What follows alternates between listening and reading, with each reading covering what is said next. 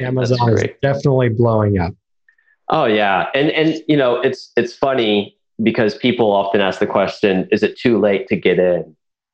No. I don't know if it ever will be, because our economy is forever changing. New brands are always popping up, new products are popping up. Like there's always things evolving. The biggest change for us this year was doing merchant fulfilled. So having the warehouse is really helpful for that. Welcome, fellow entrepreneurs, to the Entrepreneur Adventure Podcast, where we talk about Amazon wholesale and how you can use it to build an e-commerce empire, a side hustle, or anything in between. And now, your host, Todd Welch. All right, so today I have Paul Sauché. He is the CEO and founder of FBAinsiders.co and also of Cajun Prep, which is a prep center for wholesalers and private labelers. And of course, he also is in the wholesale world with us and got his start in retail arbitrage. So Paul, I really appreciate you joining us. Why don't you tell us about your backstory a little bit? Awesome. Yeah. Thanks so much for having me on, Todd. Really excited to be here today. So I got started selling on Amazon in 2015. And I found it because a friend of mine said, "Hey, you're scrappy. I know you like to make money. Why don't I show you how to scan products at a Target? And we'll look at the Amazon seller app." And that's kind of how it got started. At that time, I had a landscape company. My background is in landscaping, agriculture, and things like that. And at that time, my wife just got pregnant with our first kid. And so I had a 9-month window to figure this Amazon thing out and say, really, I wanted to come home. And so I hit it hard with retail arbitrage. I was solo. I was getting out there with scanning apps and just learning it, doing inventory lab and all these things. And so my daughter was born in December. And after that time frame, I was actually able to take off 2 months of work. And I mean, granted, it was winter, so my landscape company and Amazon was going around the same time, and landscape kind of died off. And then Q4 just happened. And I think I sold like 50 grand in that Q4. And I thought I was a millionaire. I was just like, oh my gosh, this is incredible. And so, yeah, I was doing the hustle. And as time went on, I ended up buying some coaching from some people and learned wholesale. And I dabbled in RA and OA for quite some time. And one of the things that I always like to do was bolt down what I'm currently doing. So with RA, I had a team of shoppers. I had probably 4 to 6 people at one point running around, buying inventory and doing all those things. And one of the things with Amazon selling is, and I left out this detail, I started selling on Amazon with $300. So I call myself the $300 kid, and I still feel like a kid sometimes just playing on the internet. But I slowly built that up. So I turned 300 into 600, 600 into 12. My goal was 100% ROI and just kept dumping that money over and over. And then, as you grow your capital, it's harder to spend it, right? So that's when you start hiring shoppers if you're doing RA, because you need help spending your capital. And then I switched to wholesale and realized, wow, I can spend my capital so much quicker by myself or with one other person and not have the big team. And it's not that I didn't like the big team. I mean, people ebb and flow, right? In this world, people come in and out of your businesses, and so I just hit this spot where a lot of my shoppers ended up doing other things, and then I jumped into wholesale, and that's kind of where I stayed. And so being able to spend a large sum of money in one chunk with the supplier, buying 100 units of the same thing instead of one of 100 different things, it is nice to be able to do that. And people do that with RA as well. It's all about relationships. We were kind of talking about that before we started, right? So FBA Insiders came along about 3 years ago, where we were doing a Q4 group. I was still doing RA at the time, and we wanted to share retail arbitrage leads with people. And that's kind of how this got started. FBA Insiders was only supposed to exist for 3 months and then stop. And we ended up doing it. for 3 months doing this leads group, teach people how to do RA during Q4. A lot of people loved it, and they said, "Hey, you're not going to cancel, are you?" And we were like, "I guess not. If y'all like it, we'll keep going." And so we kept going, and here we are 3 years later with all these different services. We can talk about all that stuff that we do there. And then I started my prep center in March of this year, COVID month. So right as COVID was spiking and things were going off the cuff, I opened up a prep center. And I like to say we're going strong given the circumstances, and especially with, COVID has pushed a lot of people, a lot of brands that were maybe not so much involved in Amazon. Now they're doing a lot more. Obviously the sales have spiked. I'm sure you've seen that. We had Christmas in May, with these crazy sales, consumers being forced basically to shop online. So I have that prep center now. And we only do wholesale and private label. And one of the main reasons for that is, one, that's my wheelhouse, but two, our sales tax, I'm in Louisiana, our sales tax is almost 10%. And if you're doing OA, you don't want to ship your stuff to us. You want to ship it to a tax-free state. And if that's where you're at right now in this, then I would say just quick Google tax-free states, prep centers, and you'll find a lot of them. That's a little bit of my journey. I'm leaving a lot of details out. Doing this for 5 years, it seems like a lifetime, but it's pretty short time in reality, but it moves quick. Yeah. Internet years, it's a long time. It's like decades, but in reality, it's pretty short. It goes by so quickly. Yeah. Our journey has some parallels in that I started with retail arbitrage, and I added some private label in the middle there before going into wholesale. So I've got some failures in private label, but got my start in retail arbitrage, which I think is still a pretty good way to kind of learn the ropes on Amazon. There's a lot of barriers to it, but if you can get around those barriers, you can learn the systems without using very much risk or putting up very much money. And just learn how to put those stickers on and all those basic things that, a lot of people just kind of take for granted once you've been in this for a little while. Right. Yeah. And I still believe it's a very viable model. My partner that runs the retail arbitrage group with me, her name's Tony Barnes. I think she just hit 2 million in sales and that's 100% RA. Wow. And she's got a team. I know other people that are doing just as much, if not more than that. I know moms that are selling, $100,000 a month on Amazon, doing RA, involving their kids. Like, it's still a very viable thing. I think with what I always tell people is like, what do you enjoy? Do you want to be behind a computer for a long time sourcing? Do you like spreadsheets? If you don't like spreadsheets, wholesale's not for you. Mm-hmm. Do you like being out in the stores? Some people love that. Some people love building teams of people and having like local people in their area.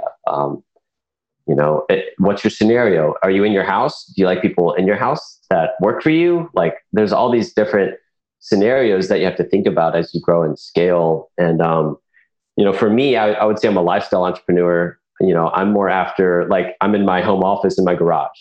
Mm-hmm. I walk out of here and I go into, to see my kids after. Like, that's what I'm after. Other people are after traveling. Well, if you want to be in Thailand, you can't do RA, or it's going to be very difficult, to have a team of people do that. So it all depends on what they're after. And I'd say all models are viable and all have hurdles. It just depends on what hurdles you want to climb, what you want to go after.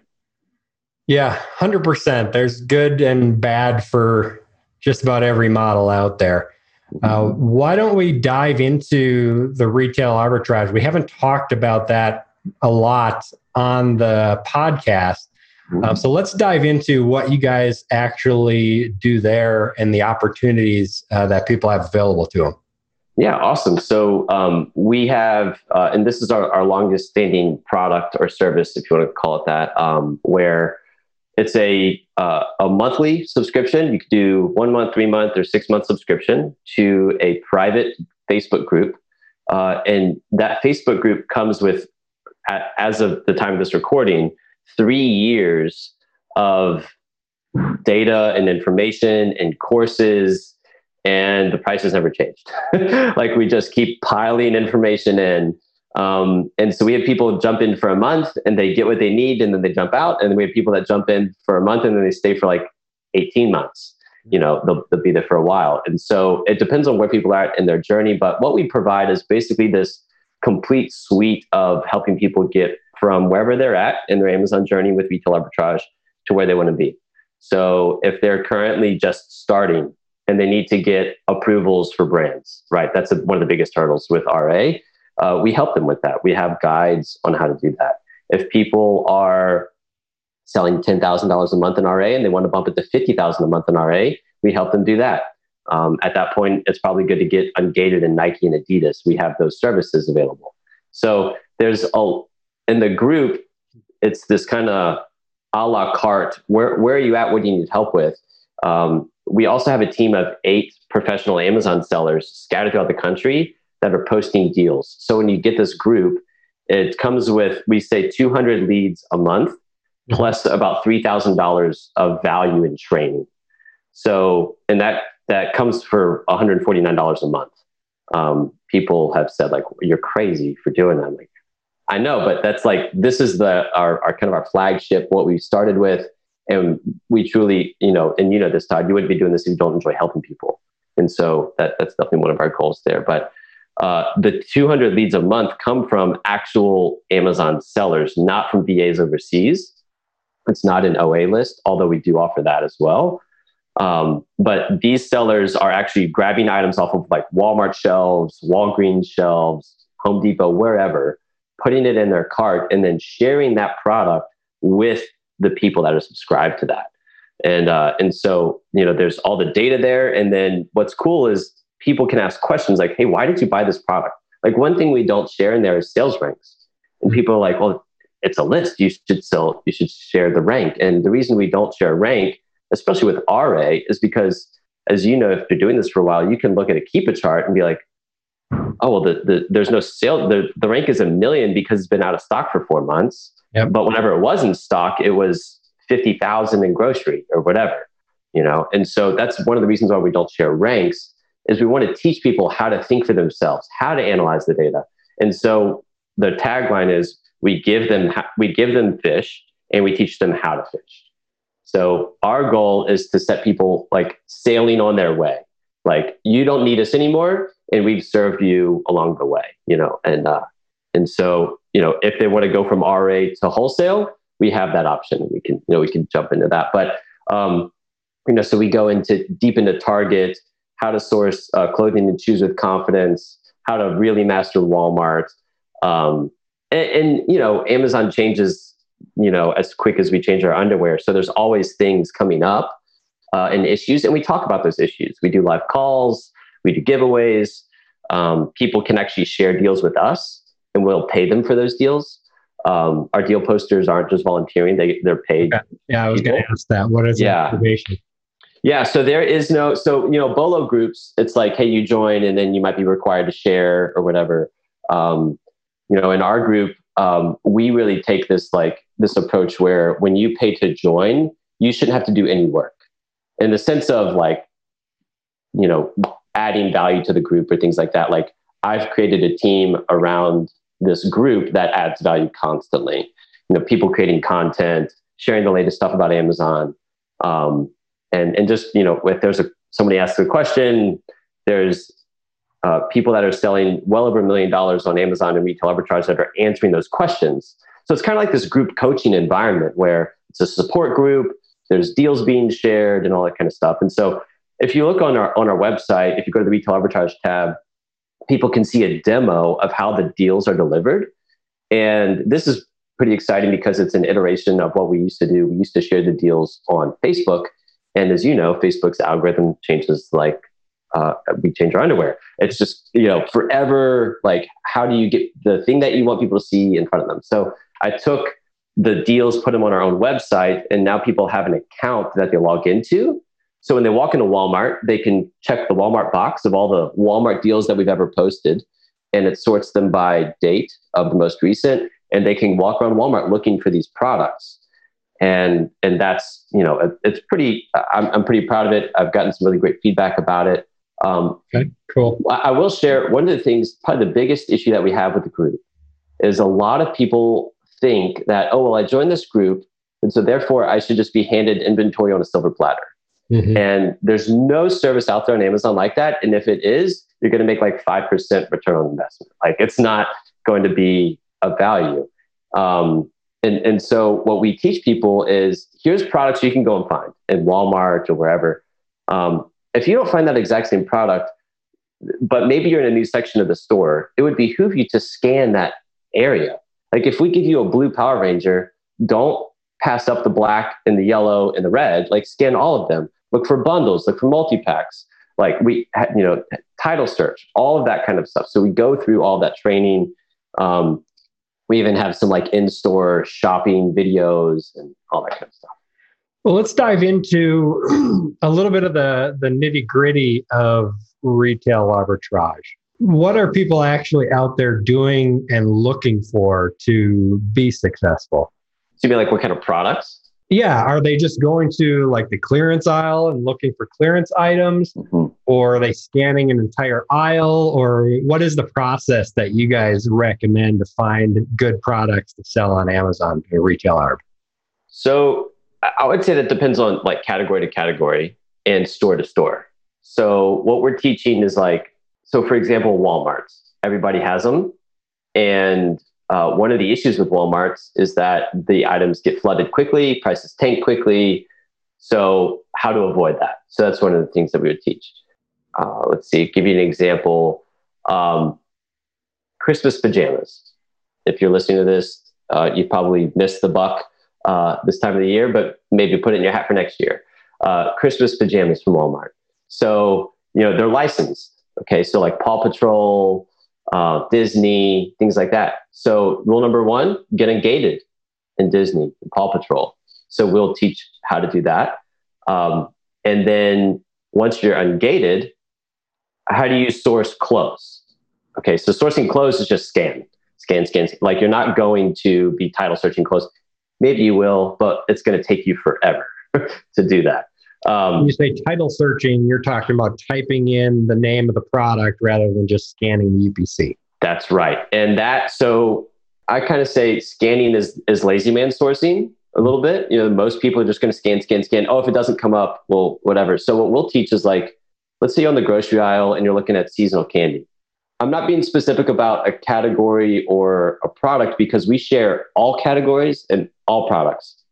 Bras from Kohl's, clothes from wherever. We even share Nike and Adidas every once in a while. Or we'll share, like we try to hit across the board. One of the biggest questions we get is, oh, I'm not ungated in anything, or how do I know I'm going to be ungated in the things you post? You won't until you try. And then if you're not, let us help you get ungated. Like that, don't just look at that as like, I'm just going to throw my hands up and not do anything. Like, no, like look at that as a challenge to jump over because we've all had to do it. If you're going to play this game, if you're not going to play the RA game, then, just do wholesale or whatever it is. So with title searching, there's we talk about apps like Scoutify or ScanPower. We definitely recommend using third-party apps to do that instead of Seller Central. Seller Central, if you have like a typo at all, it's not going to pull it up. But Scoutify will pull up, or ScanPower will pull up a host of different variations in ASINs. Yep. Scoutify is what I used back in the day. That one works good. Yeah, still great app, and they've done a lot of improvements over the years. And so what we teach is like find those subsequent listings. Like if you scan some Reese's candy that's a Christmas theme and a single pack comes up and Amazon's on the listing, well, just title search that and look for a 3-pack or a 6-pack. Look for a bundle. Maybe there's a dark chocolate and a white chocolate. Somebody made a bundle, piggyback on those listings. So that's the kind of stuff that we teach, is looking for those hidden listings and finding those, because more than likely they're going to have a lot less sellers on them, because if you had to hunt for it and it took you 30 seconds or a minute in the store to find it, more than likely a lot of the people aren't doing that. Yep. And so that is a huge advantage that you have versus just scanning and you go, oh, well, I'm going to be first for the punch. And then there's 200 other sellers that said that. And now you're all just trying to get your pennies back out of the product. Yep. Yeah, So it's always the case with just about everything. The harder something is, the more profitable it's most likely going to be, because most people are not going to put in that work. yeah, and that's a mindset thing. And people look at hard things to go, oh man, this is too hard. I'm just going to try to find something else. And the people that say, oh, this is hard, there's a gold mine on the other end of this, and I'm going to find it. And that tenacity to and you have to do that with any of these wholesale, OA, RA. Like, if you try to take the easy road and it's like, oh, it's not working, prices keep tanking, whatever. It's like, well, that's an opportunity to learn from mistakes. Why do they keep tanking? What can you do different next time that will make it better, down the road? And so, and look, I've lost lots of money on Amazon. I would say I'm probably, every time I do lose money, I chalk that up to paying for education. And I'm probably up to about a doctorate degree in selling on Amazon at this point. But I've learned, I still do it. I still make plenty of money doing it. It's just learning and sticking with it. And I've seen a lot of friends that don't do it anymore because they're like, it got too hard, whatever. It's like, well, that's just one less competitor, but it's also like, I think it kind of shows the character of a person. When I coach people, I'm like, I'm going to try to talk you out of this because it's not an easy road, but it's a rewarding one. I get to walk out of the store and go hang out with my kids at 11 o'clock and take them to the park. Like, that is worth it to me to go after this. And so RA, OA, wholesale, they can all get you there. And I know I'm kind of going on a tangent, but you're right. But I think one point there is really important there, because a majority of people, everybody wants to do this, internet business and try to have their own business. Well, a lot of people do. And everybody's traveling along. And in the beginning, it's easy, it's fun, you enjoy it. But there always comes a time where you just reach it and you're like, well, this sucks. This is hard. I don't know if I want to do this anymore. And that's where super majority of people just give up. And maybe that 1%, 2%, 3% that push through that and actually become successful. So I think it's important that people understand that at some point that is going to come. And it's all about whether you push through that or just give up. And if you give up, then you're going to go try something else and you're going to reach that same point at some point over there. And that's why you get people who jump from one thing to another, and never find success, because every time they run into that difficulty, they're just giving up and saying, well, this doesn't work. Nobody's actually making any money in this. Right. And I think on the other hand, I've been listening to the book Atomic Habits lately. I don't know if you've read that or listened to it. I have not read it, but I've heard it's really good. Phenomenal. One of the things that he talks about is, one of the biggest issues with business is boredom. Mm-hmm. Once you're bored, or any skill, like you think of an Olympian athlete, the guys that become the Olympian athletes are the ones that can tolerate the boredom, because like with all of this, it's so repetitive. People ask me all the time, like, man, you must really love selling on Amazon. It's like, not necessarily. It allows me to do what I want to do, like any business. However, it's what you make of it, right? And so if I can tolerate the boredom, if I can search the spreadsheet when I don't feel like searching the spreadsheet, or if I can hit the store when I don't feel like hitting the store, it's just like exercise. If I can hit the gym when I don't feel like hitting the gym, the person that shows up, those are the people that win. And that's something that we all can control. We can all show up. And, like even today, I'll be honest, I was like, I don't really feel like doing a podcast. Right? Like I wasn't feeling it, but I'm like, but I showed up and I'm glad I did. I'm here. This is fun, meeting a new friend and stuff. And so and I don't know how you teach that, like I think a lot of it is support. Like one of the biggest things with FBA Insiders, we provide a lot of support, because especially it's lonely running the, if you have two friends that sell on Amazon that live in your area, like you're lucky. Most people have, no one to really talk to about this kind of stuff. And so joining a community, having friends to talk with, jumping on the phone, adding value to their life, helping them first, not waiting for you to be helped, first, like just those basic things.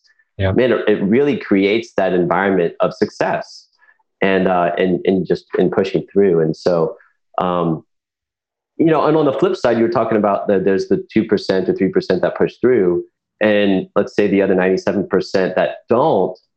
I would say, that's sad, because many people, they're in that 9 to 5, they want to leave the 9 to 5, and then they settle for the 9 to 5. It's like, oh, I tried and it didn't work. And it's like, no. And so now you're going to live the next 30 years, like, doing a job that you don't want to do. Like, that's sad, like and that, to me, that's so motivating. Like, I want to be doing something that allows me to do what I want to be doing, spending time with my family, getting to travel, those types of things. And, being benevolent, all that stuff. And to me, money's a tool, right? And if we can have an open hand with that, there's a lot that can happen. So I'm getting more philosophy stuff, but all retail arbitrage, OA, wholesale, selling on Amazon, selling on the internet, it's a tool, and I think it helps us meet our goals. And so it's, what are those goals? For me, I wanted to come out with my kids. Some people might want to be a vagabond or whatever. Yep, finding your why. It's very important. We've talked about that before, and yeah, without that, a reason to keep doing it when you hit those roadblocks and get bored and stuff, then you're just gonna give up if you don't have a why to keep moving forward. You're exactly right. I mean, I can't tell you how many times when I was starting to sell on Amazon and trying to go from part-time to full-time, that I had so many doubts in my head of like, is this going to work? Is this going to work? Is this going to work? And then having like in the back, thoughts of like, okay, if this fails, then I can go landscape. Or if this fails, I can go be a waiter. Or if this, like, all these wild thoughts of just like, I'm just waiting for the ball to drop, And it's like, man, if I just lean into it, be confident. Like, I remember the first time I bought 10 units of the exact same thing in a Marshalls. It was like these Halo Lego sets. And it was like, I felt like I've always went really wide with my purchases. Like, I wouldn't buy more than 2 of something. And I bought like 10 of the same thing. And I was like, oh, the sales rank is really low. Oh, the data's not enough. I mulled over it for like 20 minutes in the store, and I did it. And they all sold in the same day. And I was like, why did I question myself so much? Like, I know the data. I know how to read it. Like, what I really teach people today is like, whether it's RA or whatever, you want to be a master at reading a Keepa chart. Like, that's a huge thing that we talk about in all of these groups. And it's like, really, I'm a professional Keepa chart reader. That's the way I look at myself. Like, I can read the charts like the back of my hand. And right now they're going crazy. Like, a lot of them aren't showing data. How do you get historical data? What do you do with all that? And so, but with that, it's like, once you know how to do that, there's a lot of confidence that you can have in your purchases, obviously within reason, right? Don't go crazy and buy 10,000 of something and hope that it works out. Yeah, you can't fully predict the future from the past, but you can have a pretty reasonable idea. Yeah, absolutely. So like with wholesale, one of the things that I teach is like, on your first order, super conservative. Like, don't get crazy. I've done it before. Didn't work. Like, the times that I was like, oh, I'm buying 300 of this thing, it's going to blow out the water. And then I buy 300, and then, oh, Amazon just decided to sell the brand, and there goes the buy box. Yep. That first purchase is always like maybe a case or a couple cases you have to get your own data. No matter how much you think you understand the Keepa graph, you never know what'll actually happen until it's in there. I literally told somebody that like 2 days ago. I was like, your data is the best data. Keepa is a tool. All these, Jungle Scout, they're all estimation tools. And that's just it. Remember that it's a tool. It's not, Bible truth. It is just a tool. And, use it to your best ability, because they all waver. Like, some of them really high estimations, some of them are low. Meet in the middle, and just get your own data. Like, and what I like to look at is my daily sales. Okay, today I sold 3. Yesterday I sold, 4. The day before that I sold 1. And get those averages. Okay, on average I'm selling 2 a day. That's 60 units a month. I'm going to order 60. Keep that 30-day supply rolling, and that's how how that works. Yes. So let's roll into wholesale, since we're starting to talk about it. You sell in wholesale yourself as well. What are your targets, and what do you train people to do in that area? it varies so much. I would say the most common things that you hear: 30% ROI minimum. Some people go lower than that. Some go 20. Personally, for me, I like to stay 50% ROI and higher. And I've done a pretty good job with that. It depends on how much capital people have, and where they're at with that. In terms of the supplier, we really promote small to mid-sized brands where that you can pick up the phone and you might get the owner, or maybe it's a team of 20 or 30. Like I've got a supplier out in Georgia. I pick up the phone. I'm talking to the owner's son, and I pay over the phone. And this is my favorite, is when they ship direct to Amazon. I don't recommend that for everybody if you're just starting out, but I've got probably a handful of suppliers that I don't have to see or touch it. And it doesn't even go to a prep center, and I own one. It goes straight to Amazon. If you can do that, that's sweet. In terms of the parameters though, I try to keep a pretty open window. It all depends on the category. Like we were talking about earlier, do you want to put forth the effort of correcting listings or, things like that? If you're willing to do some extra work, then your parameters can go a lot wider. If you don't want to do any extra work, then you're on a pretty narrow path. Distributors are good. I think it helps people cut their teeth, but to me, it's glorified online arbitrage. Is buying from a distributor. You have permission, that's good. So you shouldn't get IP complaints, ideally, depending on the distributor. Some of them just sell you stuff when they're not supposed to. Ideally, what we try to teach is help people lock in a corner, right? So building those relationships with brands. Again, more on the philosophy level. If you're relational with people, obviously they want you to spend money with them, and they want you to pay on time. If you're going to ask for like 30-day net terms, pay on time, like that kind of stuff. And so building those relationships is something that I've really done quite a bit of, and it served me, over time. I'll never forget when I got my first exclusive. I really focused on educating the brand owners, and it was this skin cream, and this guy, him and I kind of hit it off in the beginning. It came out of Canada. And I gave him these projections like, hey, well, we should sell about 300 units a month of this cream based off of all the data that I've got. And so I ordered I don't know, half that amount or that much. I can't remember how much I ordered, but I didn't reorder for a while. And he calls me. He's like, hey, why aren't you buying the inventory you said you were going to buy? And I was like, well, you're selling to 3 other Amazon sellers. And let me just share with you how Amazon works. There's a buy box, there's rotation. I'm not going to get the velocity that I told you I could get because these other sellers are selling on Amazon. He's like, oh, well, I'll just sell to you then. I was like, oh, all right, great. Yeah, it was that easy, and then we did some listing, optimization stuff together and some different things. And that was another product that it went straight from Canada into Amazon. Like it didn't go to a prep center or anything. And, it's nice to spend 30 minutes on an order that generates $1,000 in profit, for sure. It's available. It's out there. So, yeah, what's really nice about distributors is that you can get such a large variety of products. So sometimes what I'll even do is I'll open up accounts with distributors. Maybe their prices are good enough, maybe they're not. But in either case, you can then look at those individual brands that they're selling and perhaps open up an account direct with the brand.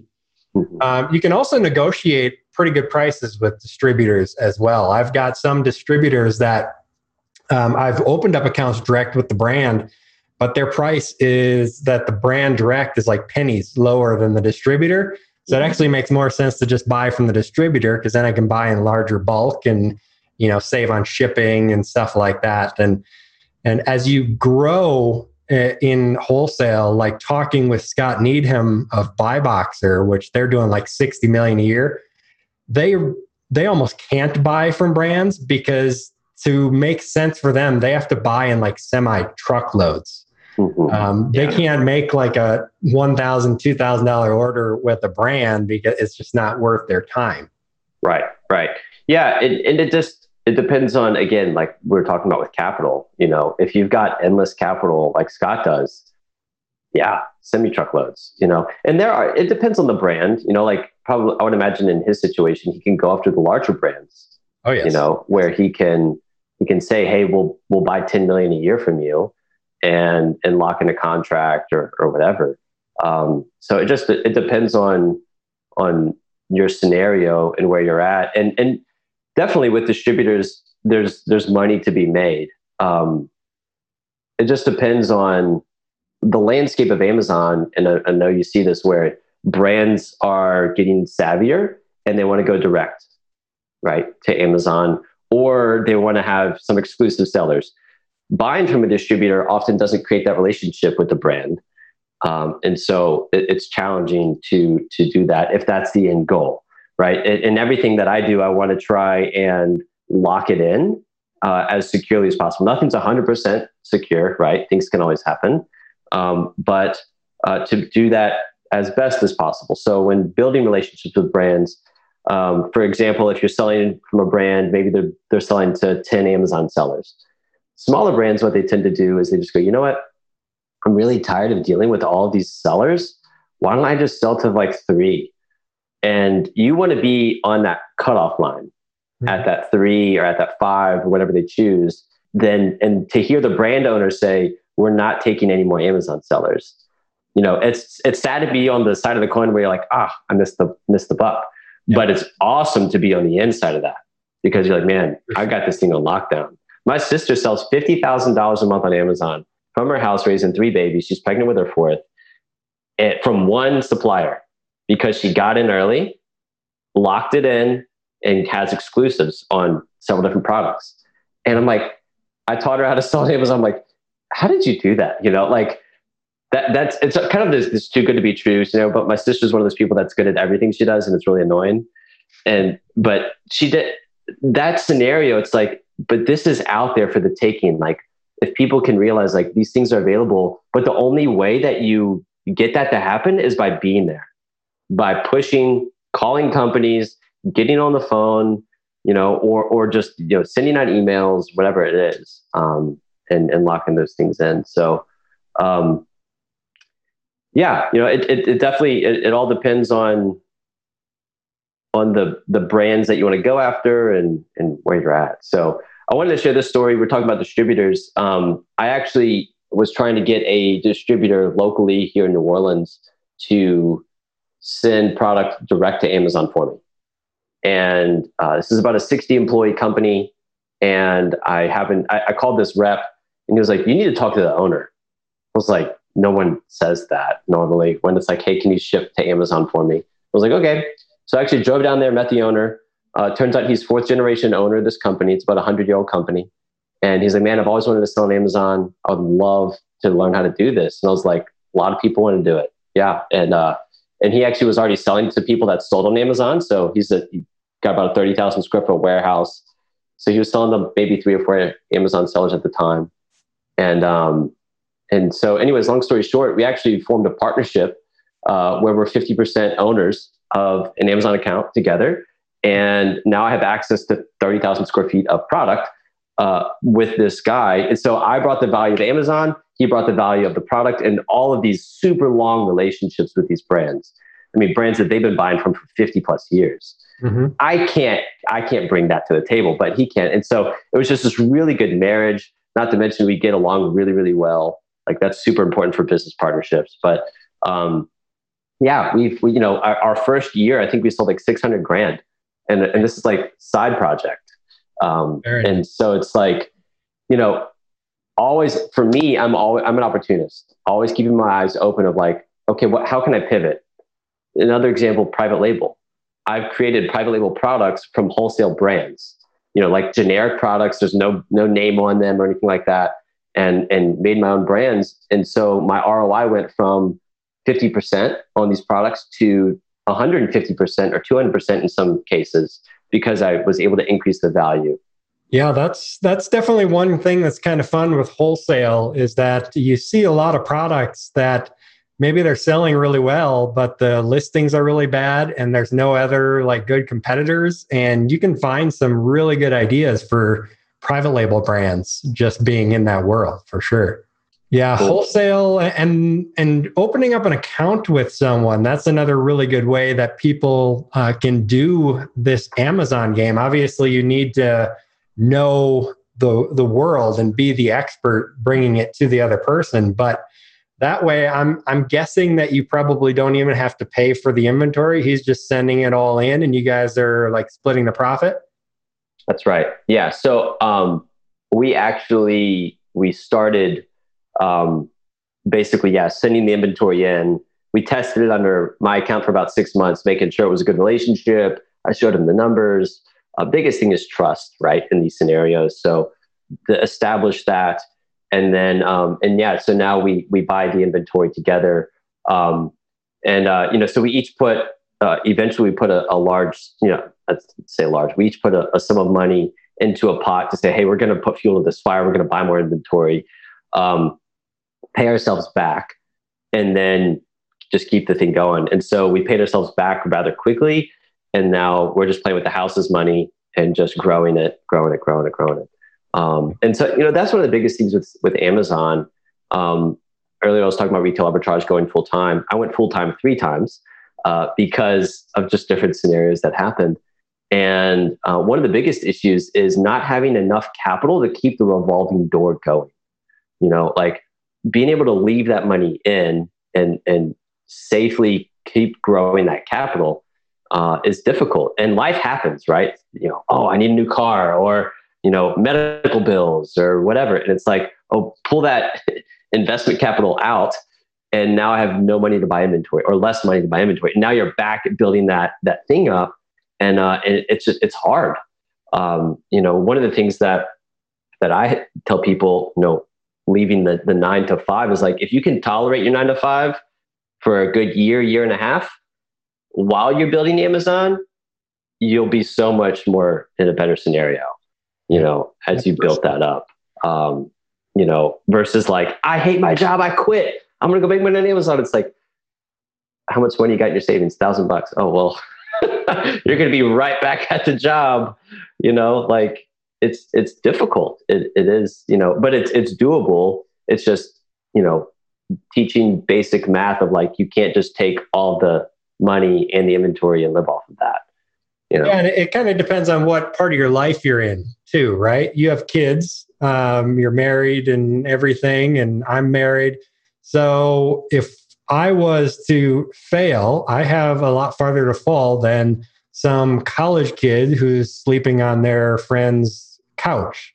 Yeah. So that's actually an advantage of that broke college kid sleeping on someone else's couch, because you can take a lot bigger risk than someone else and have less to lose if you fail. So some people might look at that as a disadvantage, but you can also see it as an advantage as well, depending on how you look at it. Yeah. No, I was telling somebody the other day, I wish I found Amazon when I was a college student. Like that was 2006 to 2010. And so like, man, if I would have found it then, that's so early to be getting in on that. I have a client at my prep center. He's been selling Amazon for 15 years. And like, he was one of the guys that like got the email from Amazon, was like, hey, do you want to opt into FBA? We're starting this thing called FBA. It's like, man, to get in that early, like that had to be such like so sweet. But then to see all the changes, right? Like it's constant. Yeah, so let's segue into your prep center and talk a little bit about that. A lot of people are always looking for a prep center. Maybe they don't want to have the products at their house or touch the products themselves. What made you get into the prep center world? It's kind of a series of events that have happened, but I basically bought a building. I was getting into commercial real estate investing, and I bought a building with a friend of mine, and it was sitting vacant. And I was like, well, I need space. I need warehouse space. Why don't I just move my business into our warehouse And I was like, I have all this space. I might as well prep for other people. And there came the prep center, and I have FBA insiders. So there's a little bit of an audience there. And so, yeah, it was just another, I'm after multiple streams of income. Mm-hmm. And so it was just another stream of an offshoot. And that's how pretty much everything's happened. Like Amazon's the hub, and there's all these offshoots. FBA Insiders is an offshoot. Cajun Prep is an offshoot. My partnership with my friend, doing the other distribution products, that's an offshoot. And so looking for those streams that can be automated. So like the Prep Center, we've got a team of 6 right now. But man, it's incredible what they can pound out in a day. We get some pretty large shipments in right now from a few clients, and our turnaround time is about 2 days right now. And I know some prep centers are like 30 days, depending on who you're working with and how jammed up they are and how much space they have and all that.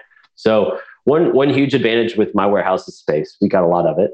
And so we can do long-term holds if we have to, and storage and those things. So, so that's how it came about. One of the biggest things with prep centers too, that a lot of people say is like, how do I know you're not going to like take my inventory, or go open up an account with my person? It's like, well, first off, if anyone can do that, any prep center can do that if they want to. And so whoever you're working with, you want to make sure you trust them. And so I would like to say that my rapport over the last, 3-4 years being in the Amazon selling community and building that up and all that, like people that know me can vouch for me. And I would say whoever you're working with, get vouches from customers or, other people that are using them, and make sure that, oh, hey, there's 5 other sellers now in this listing that I was the only one of after I started using this prep center. How did that happen? And I don't think that happens a lot, at least as far as I'm concerned. I kind of stay in my own bubble. But yeah, that's how it came about. And we built some really neat processes along the way, and added some software. Well, I would say, like, I don't know if this separates us a lot from other prep centers, but one of the things we do with client communication is we use Slack. Are you familiar with Slack? Yep. So some people, that come to us, they've never heard of it. Some people have, but it's a really just great way for my team to communicate with the client and say like, hey, there's an issue with this ASIN. Or, like, we're pretty adaptable. We take photos of inventory if we need to. We're really flexible because I'm an Amazon seller. I know the game. I can help people out. I kind of go farther than, just talking about prep. If people need help with selling on Amazon, if there's an IP complaint issue, or like, we can talk about all those things with sellers. And so, that's how it came about. And it's been a pretty fun journey. Yeah, and I'm looking at your prices. I like how you have mostly like flat rate prices, not a lot of like hidden fees and things like that, which is really nice. Before we dive into that, though, for my own purposes, do you mind sharing what software you're using to run the prep center? Yeah, so we use Boxed, Boxt. So have you ever heard of that before? Yep, I actually use that one. Yep.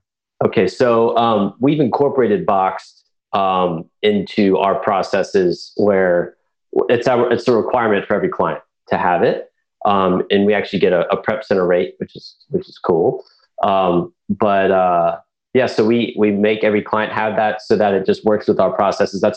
It helps us, man. Like, like if you've ever prepped with like only Seller Central, or even with just like, it's just horrible building pallets. Terrible. Oh, it's terrible. So with Boxed, well, we're super accurate with the box contents, the box level contents. And then we're also really quick with our preps. So the way that we've got this flow, that the way the inventory comes in our line and out the line, and all that. So, that's what we use. If anybody's interested in checking that out, that's Boxt, boxt.scanpower.com. I use it to build my pallets. It's fantastic. It's the best thing I've found so far. You do get some errors from time to time, that are kind of strange, but for the most part, it works really well. Yeah. And with us being a prep center, we have such a wide variety of product that comes in: groceries, sports and outdoors, whatever. It's all kinds of stuff, clothing. But box is kind of like that central ingredient to that, to all the inventory. Depends on what it is and the client and how much it is and all that. But box has dramatically helped us improve those processes. So, I'd like to say we're probably one of the fastest out there. Like, we've even had same day turnarounds at times of inventory where, like, if it comes in early enough, we can get on the line, get it out the door really quickly. So what about software for like tracking the inventory in the warehouse? Are you using anything special for that? Google Sheets. We did, eventually I wanted to build out a dashboard on our site, but I mean, Google Sheets is powerful enough and it gets the job done. You can see. So what we do is we have a spot where people can drop in their inventory of, hey, this is what's coming to you. Here's the title, ASIN, a little bit, some other information.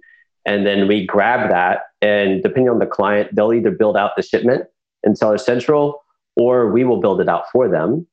And then we'll basically take it from there and ship it out. And so we let the client know, hey, this shipment was just received, it landed. If there's any damages, we have to know about the damages.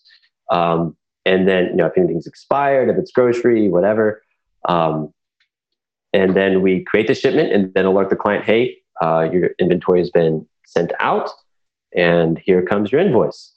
Yeah, it's we do a lot of custom pricing. So if somebody comes to us, they're like, hey, we're doing 10,000 units a month. We'll give them a break there. Okay. Or, hey, everything I do is glass. Can you do some custom boxes? That's what early when I'm talking about being adaptable. And this is just selling on Amazon or just business ownership 101, like, be adaptable. And so we can customize a lot of different scenarios for people. Yeah, I love your flat rate pricing, as I was saying. And it looks, from what I've seen, very competitive. You've got a $1 an item for all the basic wholesale and private label stuff. And that includes poly bagging, suffocation warning, and all that good stuff.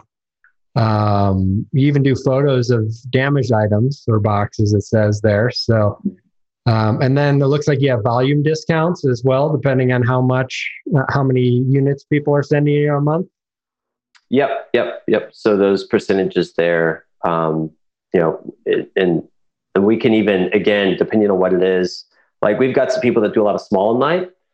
We don't have to dig into what small night is, but for those clients, it's like, hey, if you're doing, like, if it's just F&SKU labels and it's a lot of them, like, we'll give you a big break on that. But if your stuff's like a pain in the rear, we're probably gonna have to charge you for it. We can only do it so fast. If it's like you want to do a 3-pack of glass jars, that's just going to take some time. But what we can do, though, for people that are sourcing, one of the biggest things when you're buying the inventory, you need to know your prep cost. You need to know your shipping cost, ideally, and build all that in, because if you're working with a 30% ROI, well, after prep and shipping and inbound shipping, now it's 5% or 10% or whatever, and now there's no meat on the bone. And so what we can do is have conversations with people. So on the website, you'll see there's a Calendly link there. So people can book a call and get set up with us. And we have some onboarding docs that we'll send and lock in their pricing. And then they can go to town with buying inventory. Because if you're thinking that your prep rate is $1.50 a unit, well, that 50 cents could really throw things off. If you could save that 50 cents on your prep, maybe that's a make or break for you. I don't know. Yeah. Especially when you multiply it by thousands of products, it adds up. So, yep. And I don't know if we mentioned the website for your prep center is CajunPrep.com. So if people want to check it out, and you guys are in Alabama, right? Louisiana. Right. We are in Cajun Town. Okay. Down here. Louisiana. And one thing that I have done a little bit of, I used to use just prep centers mostly, But now I have my own warehouse. I still use prep centers occasionally. And what I usually use that for are like big, heavier items that, let's say I'm buying it from a supplier in North Carolina. To ship that all the way to Utah can be quite expensive. So I've actually found like prep centers that are near those suppliers and just jump it over, and then they can direct ship it into Amazon. And even paying the prep fee and everything is still cheaper than paying that shipping freight across the country. So that's another way you can kind of utilize a prep center, even if you did have your own warehouse, or maybe you're doing it out of your house or something like that.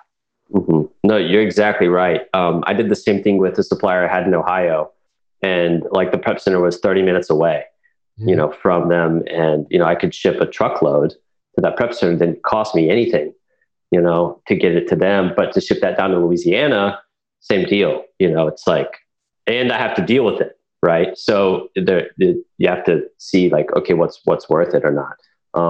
But it is funny that we both brought it back in house, because I did the same thing. I was 100% prep centers, and I was like, you know what, I really think I can bring this in house and do it faster, cheaper. And then also like, if you need to manipulate things more, like if you start getting into some really weird bundles and stuff, and you got to be careful. Like sometimes communicating with prep centers can be difficult.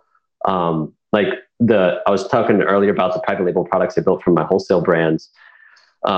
These were 3-part kits, and one of the ingredients of it was cardstock, paper cardstock. So it's like, okay, so this has to be packed just right. So some advice for you that are using prep centers: if you've got something that's sensitive, create an SOP of how to do the prep and just send it to the prep center. Just give this to your staff. This is how it has to be done. Mm-hmm. And that's, if somebody came to me and was like, hey, here's an SOP for this, here's how it needs to be done. Wonderful. Like that helps my staff so much. It's kind of like working with virtual assistants. Clarity is key. You want to have a lot of clarity with these prep centers of what you expect from them, what they expect from you. And that will help all scenarios go by smoother. Yep. For sure. Yeah. And make sure you evaluate the prep center as well. I'm sure you guys do an awesome job, but what I like to do if I'm going to work with a prep center is first, use their contact form to send them an email, maybe ask some basic questions, how much would this style product cost to prep, or how long would it take for you to receive and send it back out? And even if those questions are on their website, I like to send some questions like that, because I want to see how long it takes them to get back to me. If I'm a new customer and I'm going to be coming on and it takes them a week to get back to me, it's probably not going to be great once I'm an actual customer and they don't care about me as much anymore.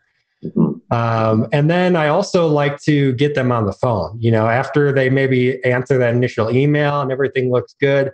Get them on the phone, talk to them about their operations and stuff like that, and just see what kind of communication level, because that seems to be where most prep centers fall apart, is their communication with the customers. And I've had that problem before where, okay, this shipment says it was delivered 4 days ago and nobody said anything to me. Did you guys get it, or what happened? What's going on? And that can be a real pain when that communication's not there.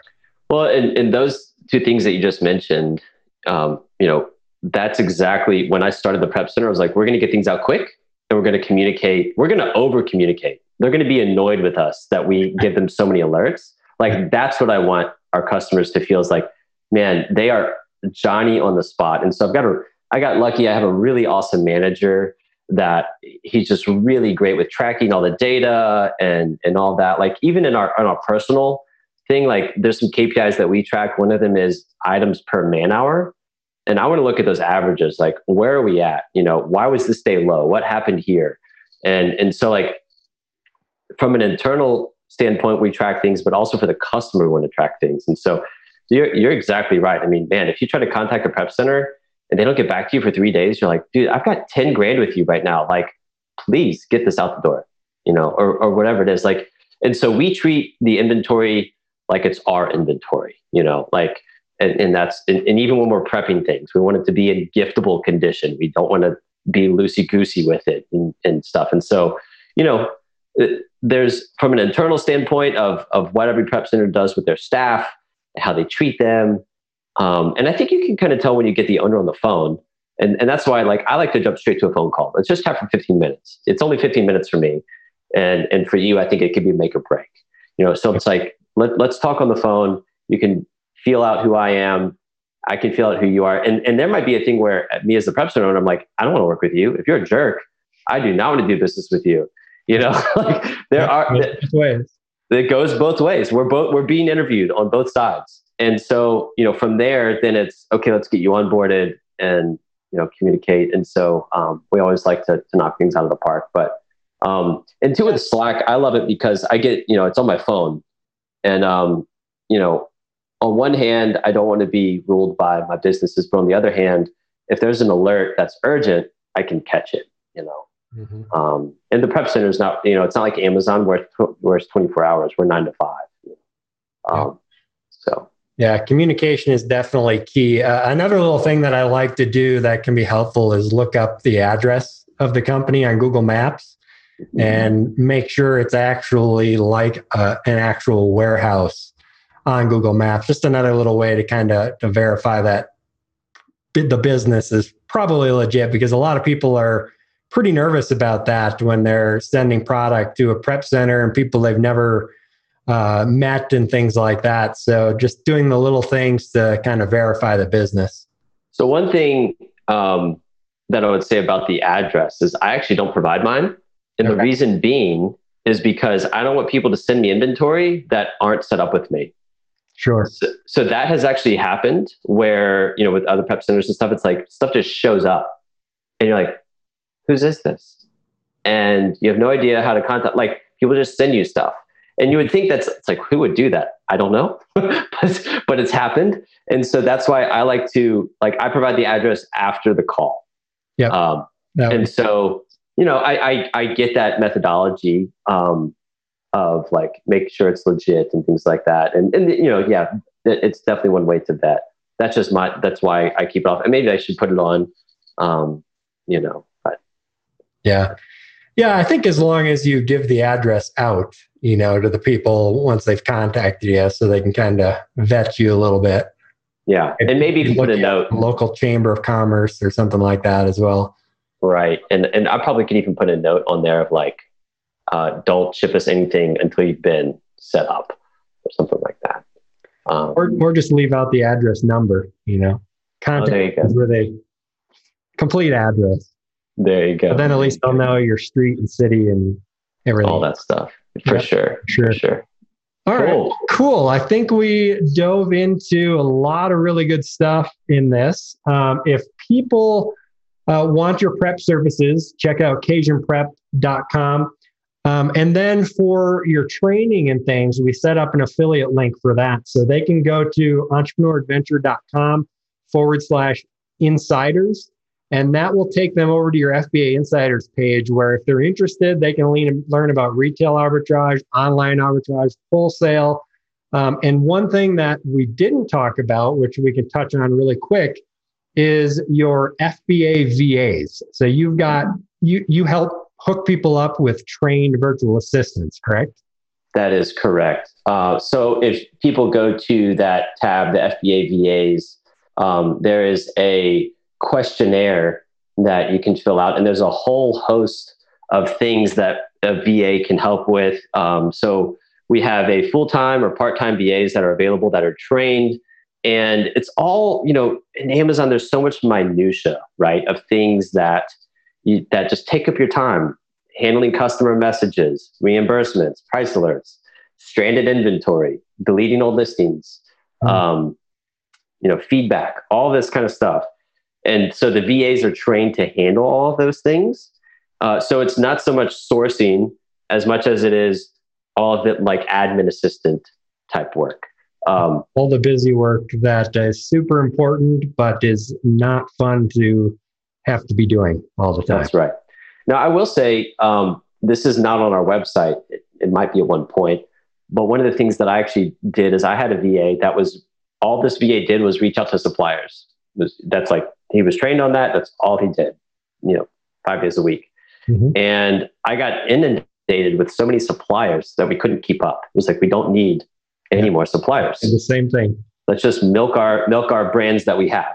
And so I had this trained VA, and I was like, man, I don't want to let them go.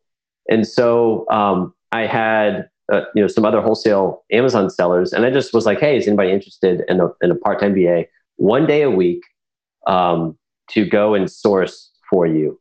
So you get 4 days out of the month. And this is people that are kind of starting out. And so, yeah, I got 4 other Amazon sellers doing 1 day a week with a trusted VA. And I was like, this is like, they've all been really happy with it.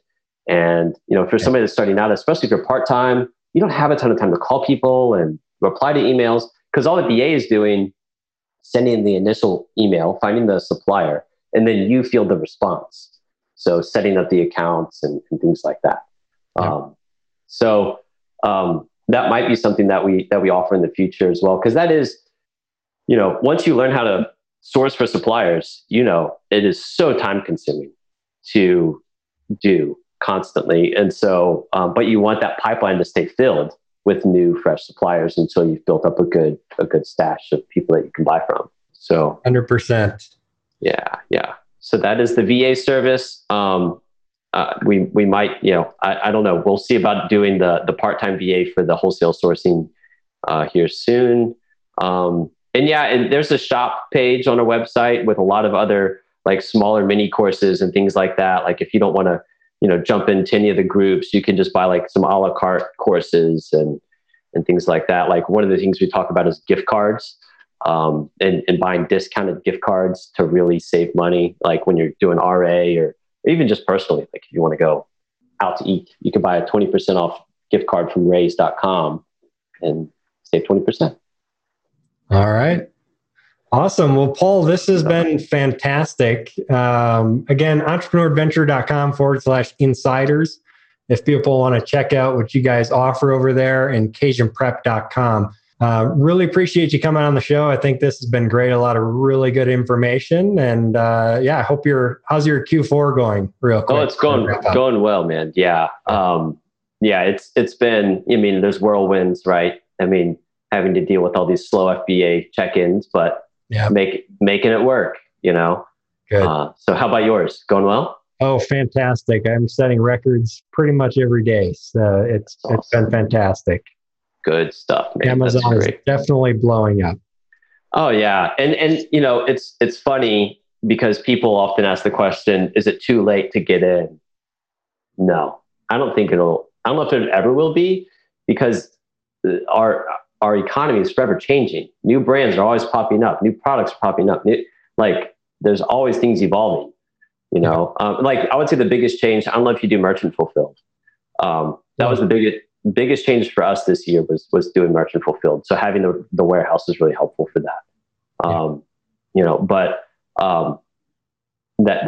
That's probably been the biggest thing this year. But it's again rolling with the punches and adapting and keeping it going. All right. Awesome, Paul. Well, I appreciate it. You have an awesome one. Great. Thanks for having me on. It was fun. This has been another episode of the Entrepreneur Adventure Podcast. Thanks for listening, fellow entrepreneur. And always remember, success is yours if you take it.